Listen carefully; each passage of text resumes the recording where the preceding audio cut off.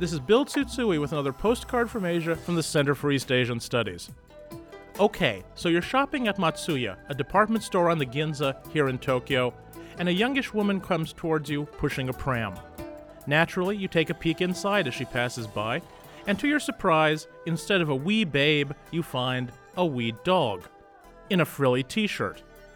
Meet Japan's newest demographic, career-oriented women who choose dogs instead of babies, careers instead of motherhood. These women spend big bucks on doggy accessories, doggy parties, and doggy spas. Dog moms are able to maintain control over their lives and money in a way that kid moms simply cannot, and no college tuition fees either. So move over, Hello Kitty, and make room for Hello Doggy. With thanks to Randi Hacker for this text, from the Center for East Asian Studies, I'm Bill Tsutsui. Wish you were here.